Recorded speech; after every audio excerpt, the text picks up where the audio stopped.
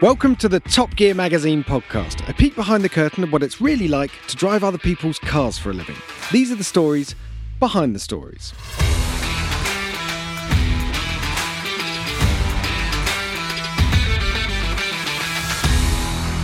Hello everyone, I'm Jack Ricks and I'm joined by Rowan Horncastle. Hello. And Ollie Marriage. Hello. Well done, everyone. This is one of those podcasts where we talk about a feature, something that we got up to that was just too good to mix in with everything else. It deserved a podcast all of its own. And it's when Ollie Marriage, to my right, went to spend a day, or several days, in fact, with the Supercar Owners Circle. Now, if you don't know what that is... we're going to find out. You're about to find out. That's what the podcast is about. And Rowan also has some first-hand experience because you did it, was it last year or year before? No, 2018. 2018, Before the old pandemic. school. Yeah. Right, so why don't you tell everyone what it was, because it sounds like a bit of a sort of dream day out. Yeah, well, Rowan and I, we first found out about this. It's a collection of supercar and hypercar owners. It's a little company that sort of organises events and days out, and it can do your buying and selling of cars and all the rest of it. But it organises these weekends for people to go along, take their exotic cars around, and then it organises various money can't buy events and things that go on. Rowan and I first did something with them. Sort of coincidentally, I was driving the Zenvo TSRS at Goodwood. Is that the one with the wiggly wing? One with the wiggly wing. Yeah. This was back in like 2017, I think. And we went there to drive the Zenvo, but it turned out to be part of this wider event going on, which was organised by the Supercar Owners Circle. So which meant that Rowan then the following year went out to Switzerland when they had an event out there in Andermatt, wasn't it? Andermatt, yeah. It was all centred around the Cheddi Hotel, which is this like 8-star hotel. I didn't even know you can get that many stars. Were you in the travel lodge down the road? No. Amazingly, I got put up in one of the rooms, which came with a price tag of 6 million euros if you wanted to buy the hotel room. So this is kind of like, this levels where we're at in the altitude. Is it just on the door? Like, for sale, 8 million. Weirdly, it's like next to the chocolate that you get on your pillow, Yeah. which is obviously very nice too. Chocolate was free, I hope. Yeah, it was. That was like my immersion within it, and I was there for the weekend too. Where, as Ollie said, it's ultimately the ultimate private members club for cars, where there's like a concierge service, but you're just collated together. And I don't know, you can't afford it if you ask how much it is to be part of it. But basically, entry is gained by you need to have the world's most exclusive cars. And we're talking about cars that we can't get our hands on. They're the one-off Ferraris, the one-off of wherever, Bugatti. These guys seem to get hold of them. So that's how we initially got the Zenvo 2, is that they were running them out at Goodwood.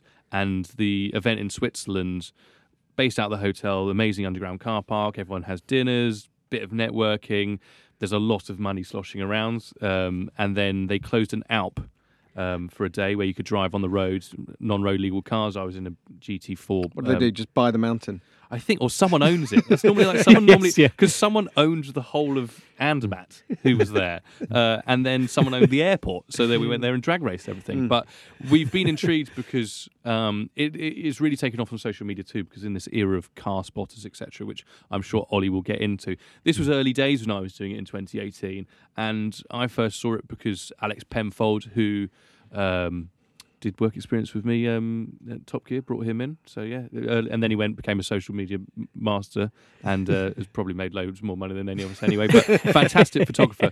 Shots like his, just when we saw them, blew our minds. Of MC12s, Bugattis, F40s, basically any supercar you can imagine from any era was in the locations of Switzerland and around, and on these great passes. So we went and got involved, and it was just fantastic insight. And you would hear things that you can't talk about where the industry is going, what they've been offered, the cars that we haven't seen earlier, because who's got deposits on what, the exclusive, and or literally or forcing manufacturers to make stuff because they have the money to finance it, and then manufacturers can be swayed. So, and that's the thing, manufacturers go along to all the CEOs want to be there because you can't have a better pool of people who will put money into your business and buy your cars. Exactly. So you've got the people there, or the people who are driving the top end of the supercar and hypercar market. So they're the people who are the CEOs and the car companies have got to keep sweet by telling so what do you want us to build you? I mean, how exclusive does it need to be? What numbers do you want to be? So these guys are the ones who are sort of making some of the decisions behind the scenes. These guys who buy everything that comes along. How many owners are there? I mean, it may be different between 2018 and 2023, but about 35 to 40. Okay, I think it's a bit bigger when we were there. There was a lot, but what they can do for the profit and loss of certain manufacturers is huge. No, 25, 35 to 40 people, if they buy one each, that's a business model these days, isn't it? The ultra low run, 2 million quid. We're only going to build 20, 30, 40 of them. Yeah, exactly. And they all what they want to know is that their investment is safe. That they're not going to lose money hands over fist in chop it if they want to chop it in or change it or whatever down the line. So where were you? So I was in southern Spain. Okay. So Ro went to the Alps. I was in southern Spain. So they did it was a Marbella sort of area. Really lovely hotel called La Zambra. And they've done Croatia before, haven't they? And the Croatia's been the last 2 years. This one was southern Spain. And again, they did sort of the money can't buy things of. We went to Ascari, which is closed for redevelopment entirely, but one of the members of the owns Ascari, so therefore we got to go on Ascari, and we were only meant to be doing parade laps at 30 miles an hour. Hang on, were you doing chicanes through the diggers? Not quite. Luckily, they haven't pulled up the tarmac yet. Good, it's mostly all the sort of a pit lane area that's been. It's Ascari, kind of a private members club. It's sort of. That's what it's going to become. It's sort of been a sort of. It's a racetrack, but it's always been sort of quite a private one, but manufacturers have used it for various launches and things. It's a really lovely track to drive. Race resort, isn't it? Race resort. Yeah. So we were going around there. I got to drive. I had an Aston DBX 707 as my crew / support car. As you do. For driving around. Was it just sort of hanging around? You went, does anyone mind if does anyone? I'll just have it. That was largely it. Yeah. They'd organised some support cars, and of course they're not going to just turn up at the hire desk and get support cars. They get support cars there, so there was a couple of Astons, of Rolls. Up in a banged up Fiat Panda, just going, it's all we had left at the airport. And then, But in this company, it is the equivalent of a Kia Rio being there, really. This DBS it gets 707. No one looks at it. So one of the things we did is they closed Marbella, Puerto Banús, which is sort of the super exclusive edge of the southern Spain, where all the supercar buyers, supercar owners want to go and show off in their cars. Well, we just trumped everyone because 35 cars turned up in a convoy to go through Puerto Banús. And it was hilarious. I followed through a couple of the Koenigsegs, and I was in the DBX 707, which was basically a chicane for all the car spotters to come running around to take. And it was. I described it as being a bit like Group B rally days because there were so many people standing so close and not paying attention to anything else going on around them because they were so intent on just getting images and capturing video of these cars coming through the town. And I sort of thought that when we first arrived, car spotters were all outside the hotel, and I thought, that'll be it. They're here, see the cars, and then they go and do whatever else they do for the day. Go and spot some other cars. They follow you around all day long. So wherever these cars went, which they created their own sort of little vortex of sort of force around them, with just people would just gather, and it was just causing chaos. So actually, as an event to drive on, it wasn't really that much fun because you're just driving from one point and you're dodging the 3 car spotters hanging out of a hired Kia who are just jostling alongside you and getting in the way and things. So there's a lot to process and deal with, and it's basically you're more of a media circus than you are actually enjoying your driving in the cars. So I think it attracts some people who really like that and who really want to play into it. And there's probably some people who are a little bit fed up with it and want to get up. Just to go through some of the cars, just to say you listeners can just kind of gauge where we're at visually when all of these rock up at once. If you can imagine Gran Turismo or Forza Motorsport and you have the menus of the garage, it's basically printing out all of those and turning them into reality. So just deep inhale of breath. There was a Ferrari F40. Are we talking? Is this year? This is this year, wasn't it? And I don't think this is everything. This is all I can remember off the top of my head. Pagani Huayra Roadster BC, a Huayra Roadster, a Delage D12, which I wanted to ask you about. That's that new French. That wasn't rolling. I'll come on to talk about that, but it was there. There was a few Ferrari Monzas, a Koenigsegg Regera, Koenigsegg Jesko, Koenigsegg Agera 1.1, and CCXR and a CCX. Yeah. All the Koenigsegg's, literally, basically. Aston Martin 177, Alfa Romeo 8C, Disco Volante, 812 Comps, SF90s, 488 Kimi Raikkonen car, LaFerraris, Diablos, Porsche 918s in Harlequin paint scheme. Yep, there was a story behind that, obviously. Bugatti EB110s, Chirons that you can count. Chirons galore. Yeah, exactly. Yeah. In fact, and I said they sort of sprung in and out of existence because on different days, an owner would go, I don't want to drive that today. I bought something else, and he'd bring something else. So the 177 appeared for about 5 minutes and disappeared again. One guy turned up with a Chiron one day and then a different Chiron the next day. So, Any Valkyries? No Valkyries. No one fancied getting deafened. No one fancied getting, bringing their... Well, I bet there were a few owners of them there. I'm sure there were. Yeah. Yeah. And your mix, amongst the owners, you've got some guys who are very private and don't really want to reveal too much. Some guys who are quite very open and really see this as a networking opportunity.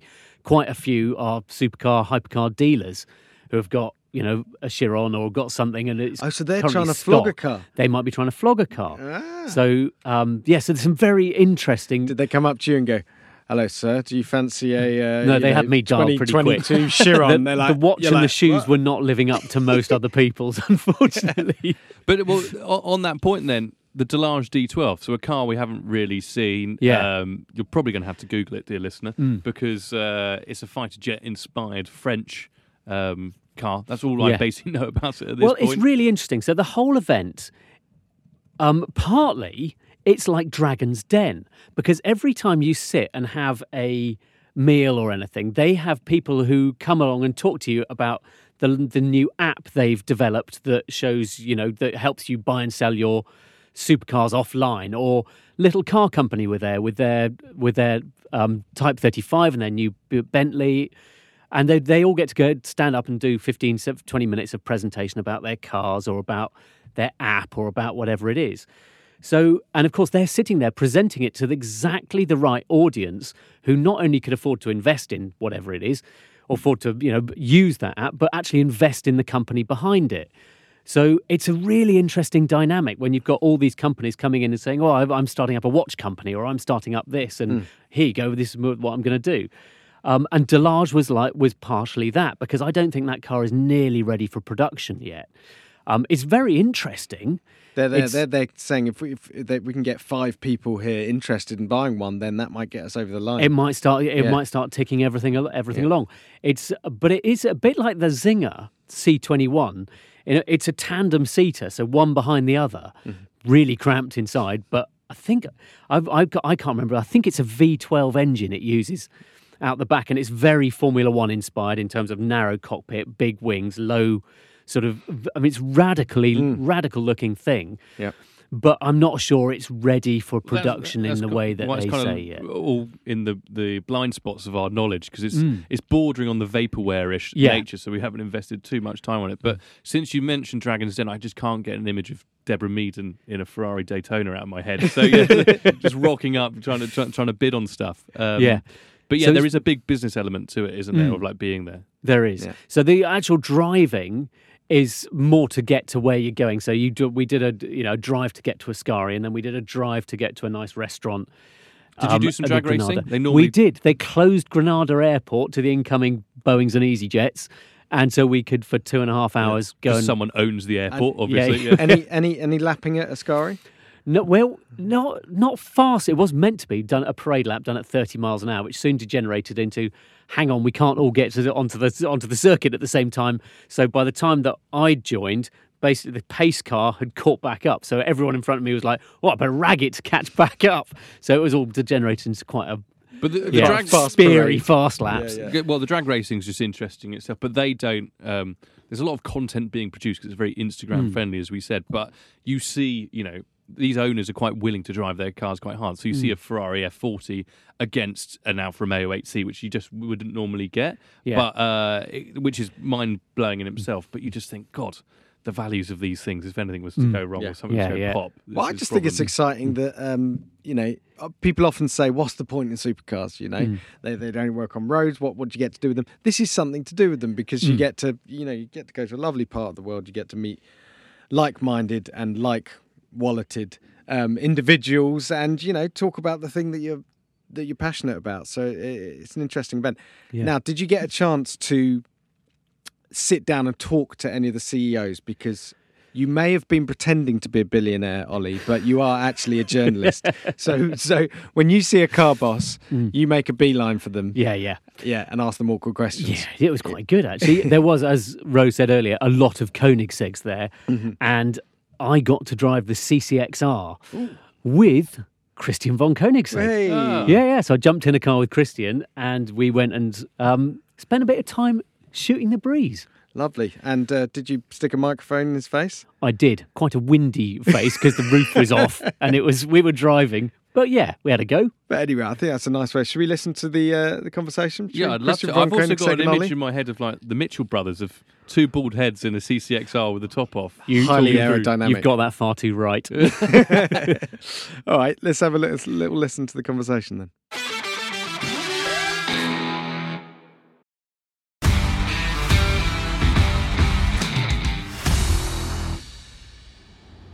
So what I'm interested in is, why do you come on an event like this? Why do you come on a Supercar Owner Circle event? What do you get from it? So it's kind of getting close to the customer, the owners and the clientele, to kind of hear their point of view on other cars, our cars, and experience the cars together. And the Supercar Owner Circle, they've invited us for a couple of years. We went 3 years ago to Gstaad as well. So we don't go all the time, but and they do this not only with Koenigsegg, they also invite other manufacturers. So there you go. Okay. Yeah. So so it gives me the opportunity also to drive our range of cars over the years. So in an interesting setting. Because I assume we're now in a CCXR, and I assume you don't often get the opportunity to get back in. That's true. There are very few of these, and. We actually have one in the factory, but it's never driven, so it's kind of no mileage on it. So we like to keep it that way. So this is a chance to drive one of these. I drove it for a couple of hours today and enjoyed it a lot. Drove a 1-to-1 yesterday. It's really amazing. So When do you look back at cars like this now? Do you see how you might have done things differently back then, or are you just happy that you've made it to where you are? Well, I would put it like this. It's more that I'm amazed what we were capable of doing in 2007. Good. It's more that. It's like I still very much like how the car behaves, what it feels like, what it can do, and how well it functions. Yeah. So. And how well it stood the test of time, because this one's done nearly 40,000 kilometers. Exactly. It's for many years been a daily driver. Yeah. And being driven a lot still. So. Yeah. So for you, we're here, and you've got a load of customers here as well. Can you use them to help with future product development? Well, we always listen to the customer base, what they think of our cars, what they think of other cars, but also trying to understand kind of where is the industry going, what are the trends, and so on. Yeah. Not that we necessarily decide to follow them, but to understand what they are and what we want to do. Yeah. So, and usually that's many times it's usually something different than the trend, maybe. So. Yeah. And so for instance, was the Gamera, was that a project from you, or was that from an owner who? No, it was actually a dream of mine since many years. One of my first sports cars experience as a kid was in a 4-seater. Actually, a Lotus XL. Oh, really? A friend's father had one, and we went out, all the three of us, or sometimes with his sister as well, 4 seats. And he was kind of rallying in the winter with it, drove it as a daily driver. I just remember very fondly the experience of having, at the time, a relatively sporty, nice sports car at the time, and just being able to enjoy it with more people inside. And the Gamera is, of course, taking that to 11. I mean, it's a full-size 4-seater, but still a mid-engine 2-seater car layout. So it's a bit of an oxymoron. But trying to avoid compromise, like having this experience, and when you look back, whoa, there's not only an engine in the middle, there's also 2 seats. How does that work? And then making use of our idea for the doors, making them longer. But it's very practical because you can actually park, parallel park next to another car, get out from the front seats and the rear seat simultaneously, very close to another car without moving anything. So it's actually super practical on top of everything. So are you really excited for people to get out and start experiencing Absolutely. that? We're in a tunnel now.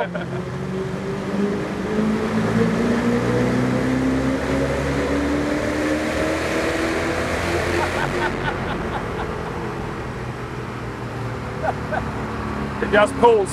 It's great, isn't it? It's such a clean exhaust note as well.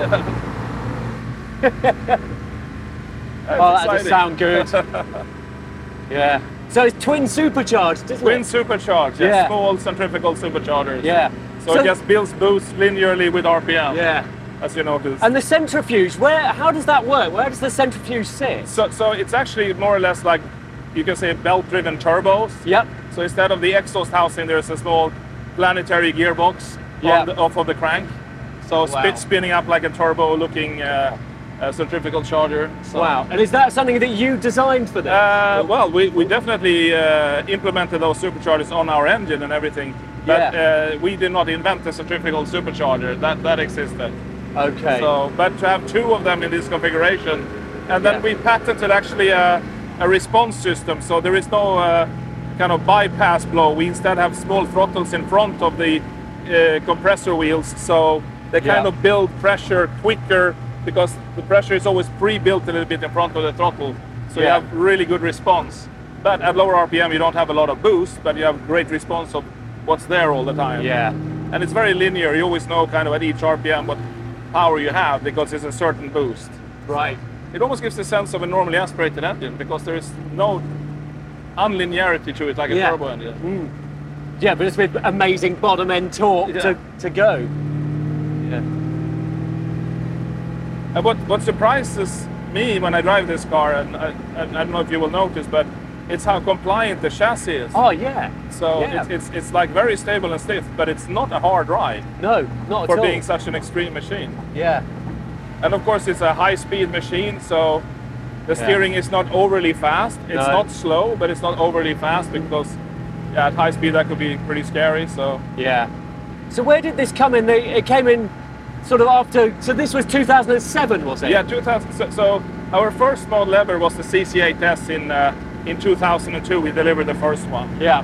Then that was a 655 horsepower car. Yeah. It was fully homologated with emission control and everything for Europe. Yeah. It actually took the Guinness record for the most powerful production car with 655 horsepower. Yeah. And at the time, some of the media journalists thought, oh, that's way too much with 655 horsepower. Ferrari had 400 something maybe. Yeah. Now, of course, your family sedan has 600 horsepower. Yeah. So things have changed a little bit. Yeah, yeah. And in 2004, we upgraded the CC8S with a similar twin compressor system. So we got 806 horsepower again, beating our own Guinness record for power. And that car turned out to, in 2005, at the Nardo test track in Italy, we managed to beat the 7-8-year-old McLaren F1's top speed record with 388 kilometers per hour. Yeah. So the CC8S and the CCR were really completely analogly designed cars. I mean, the body was hand modeled from clay by me and two other persons. Right. The drawings were all on paper, no computers.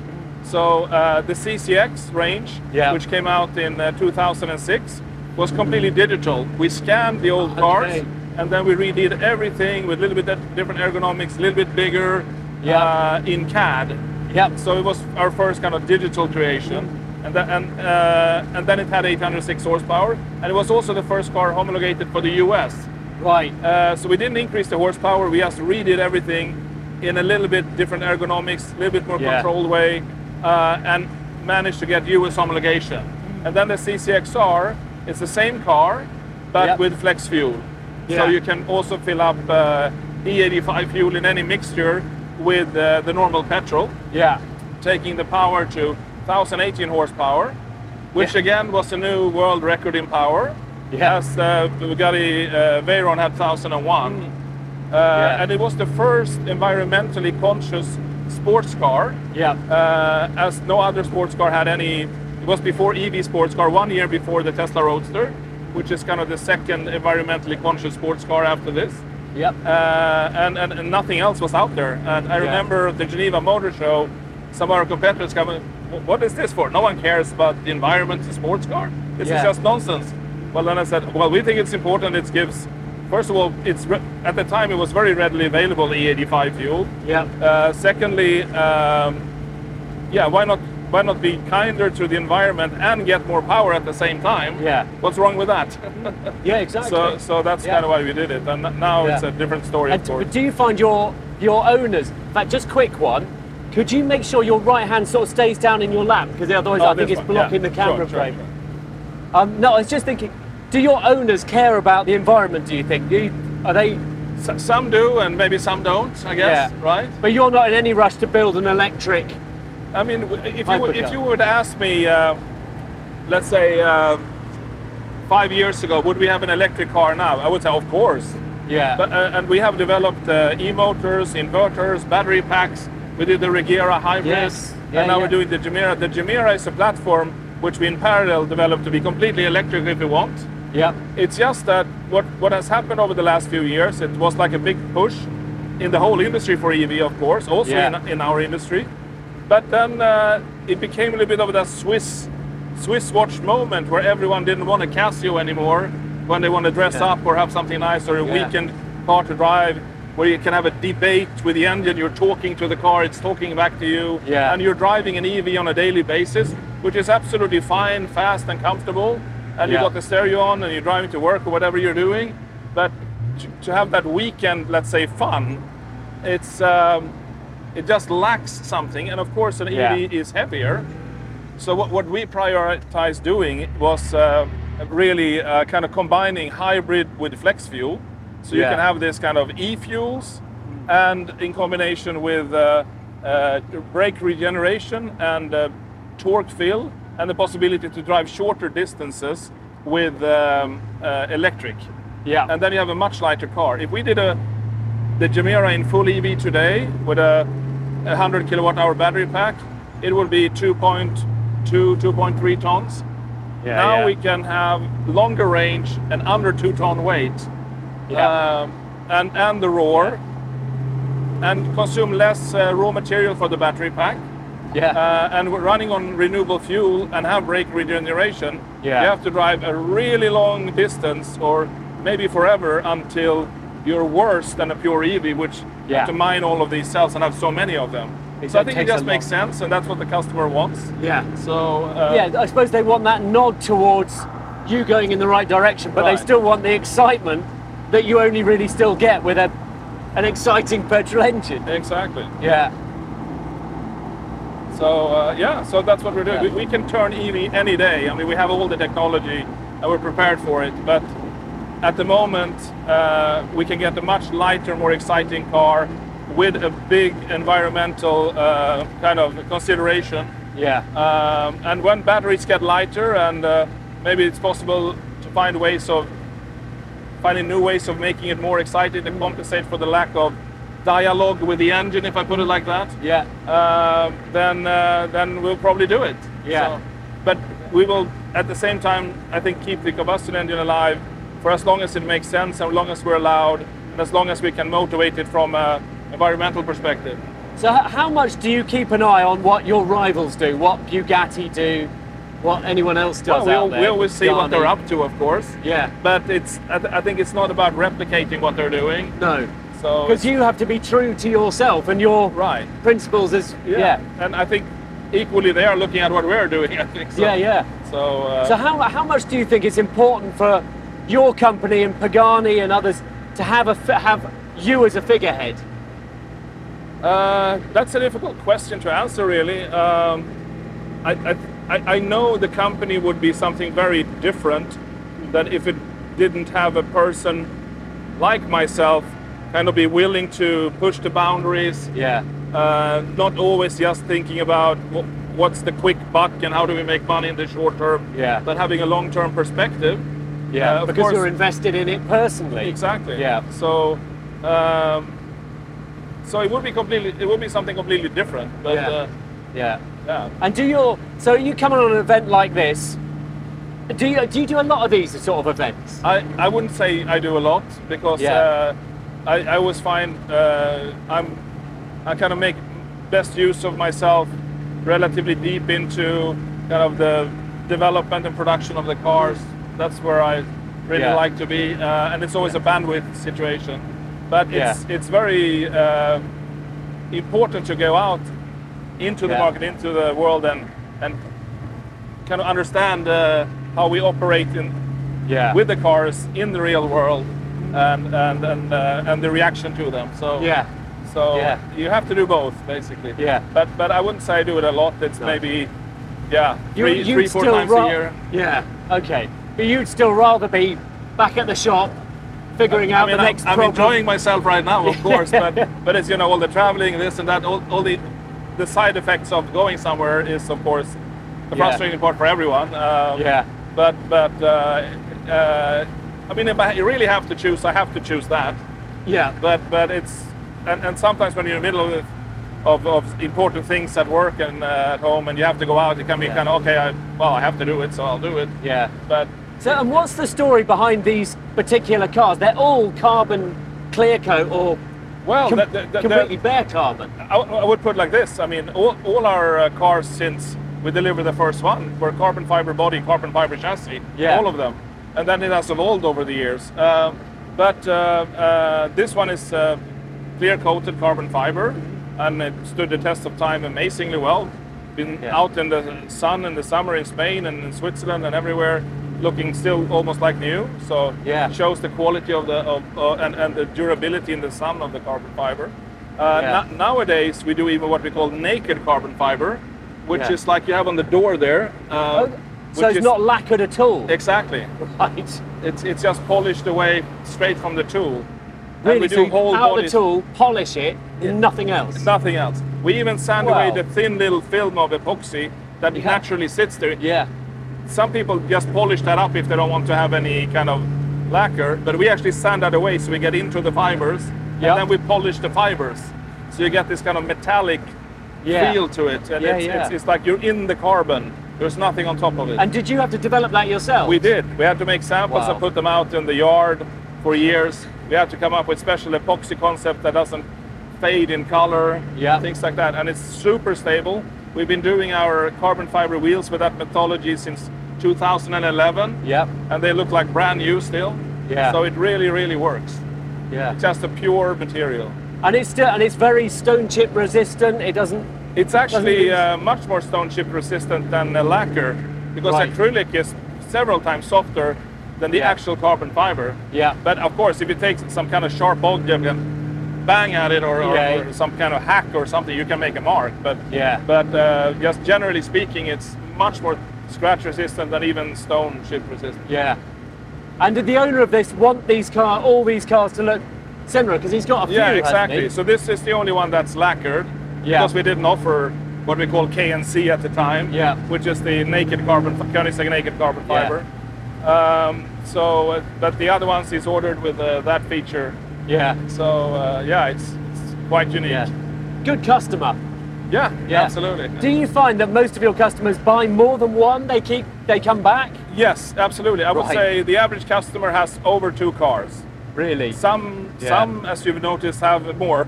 Yes. So they drive up and the reason why I say average over 2 is because I think there's very few that have 1. There are several that have 4, 5, or 6. And you've built, 300 cars? Exactly, so then you can count backwards. There are quite a few Koenigsegg owners out there. Really? So it means that, and we have more cars on order than we have delivered in 20 years. So that's why we're expanding. So that's why you've got to build a new facility. Exactly, we need to make sure we can supply them in a timely fashion. Wow. So you've got 300 cars on order? More. As I said, more. Oh God, isn't that a bit daunting, because you're looking down the barrel of production waiting list? We used to be, 2.5 years ago, we were 200 people, now we are 650. Right. So of course it's a lot to take care of, and when you expand you need to make sure everything is controlled and expanded in a controlled way. But we're kind of mixing the company as it used to be, and we're taking in experienced personnel from Volvo, Porsche, Tesla, other sports car manufacturers that they're used to a little bit higher volume production and things like that. So so combining it with who we are and what we know, so we believe we have it under control. Yeah. But that must be, is that part of the thrill for you, just being slightly in control, out of control, or are you a big planner and an organizer? I would put it like this. To me, it's always important to make sure it's a challenge. Yeah. Because otherwise I don't think we are doing as much as we could. Yeah. So it should be, I mean, at any given time, I guess, like a reasonable amount of challenge. Yeah. That's what I like. So sometimes it can be more, sometimes less, but yeah. How did you have the guts when you started out? 22, 23 were you when you set Koenigsegg? Yeah, I was 22 when I started, yeah. How did you have the guts, guts to do that? Well, it was my childhood dream to build cars. I mean, it was, when I think about it, I mean, I bought my first Koenigsegg a few years ago, a used CCR. That was my first personal Koenigsegg, and I'd been in production for 17 years, and been working with it for over 23 years at the time. And my dream was really to create cars, not to collect them, or I mean, I love to drive them as well, but I just had this urge within me since I was a kid to create cars, and that's really interesting. Drew cars throughout my childhood since I was like 6-7 years old. I tried to always design what I thought was the perfect car, and reading car magazines. I have stacks in my childhood boy room that I bought from my pocket money, all the car magazines I got my hands on, just analyze the difference between the cars, and taking notes how my car should be. So that was my childhood.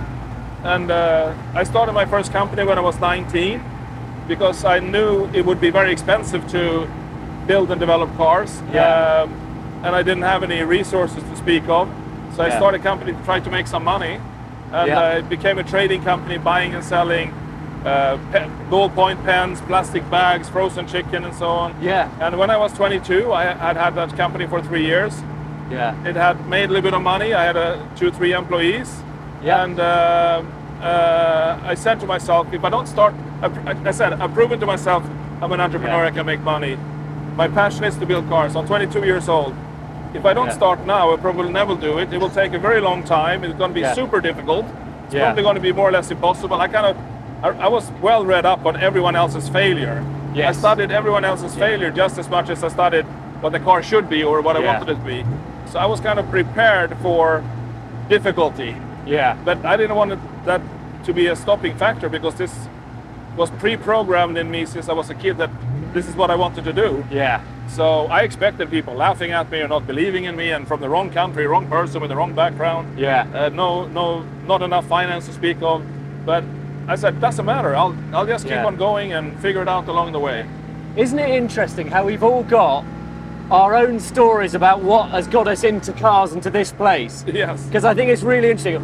For me, it was writing. I loved car magazines, similarly to you, piles of them growing up.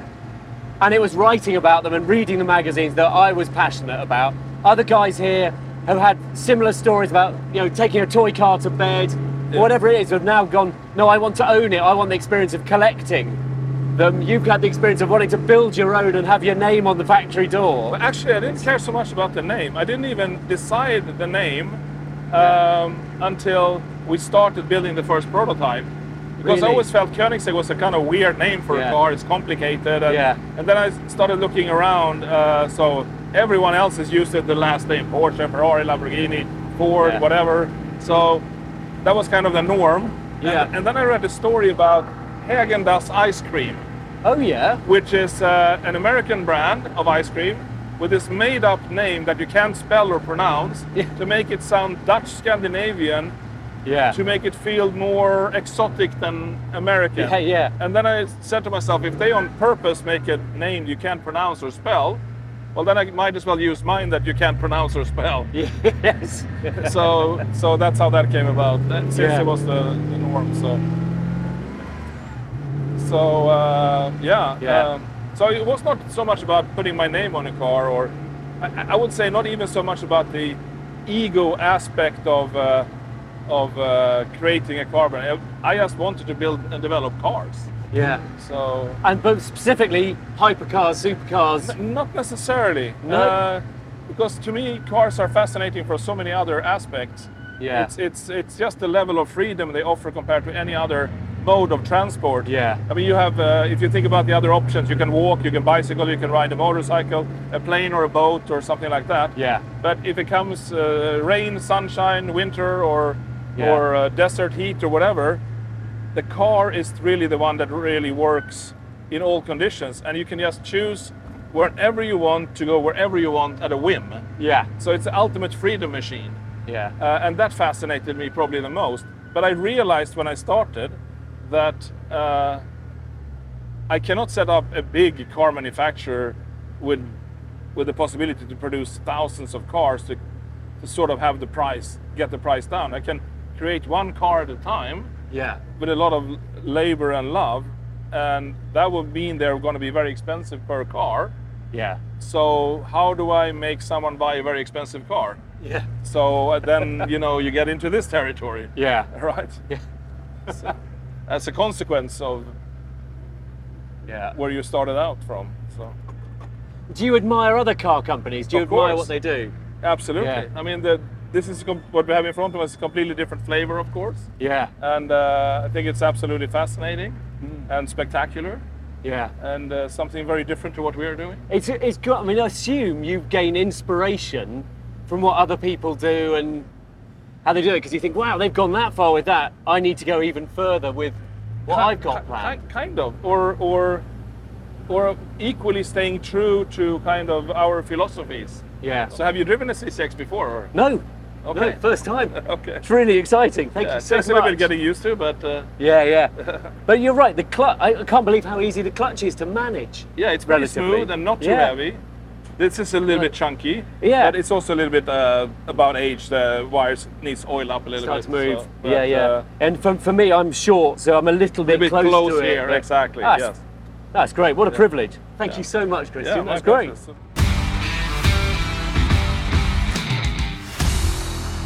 All right, so that's Christian von Koenigsegg, a complete legend, and Ollie Marriage, of course, another complete bald legend.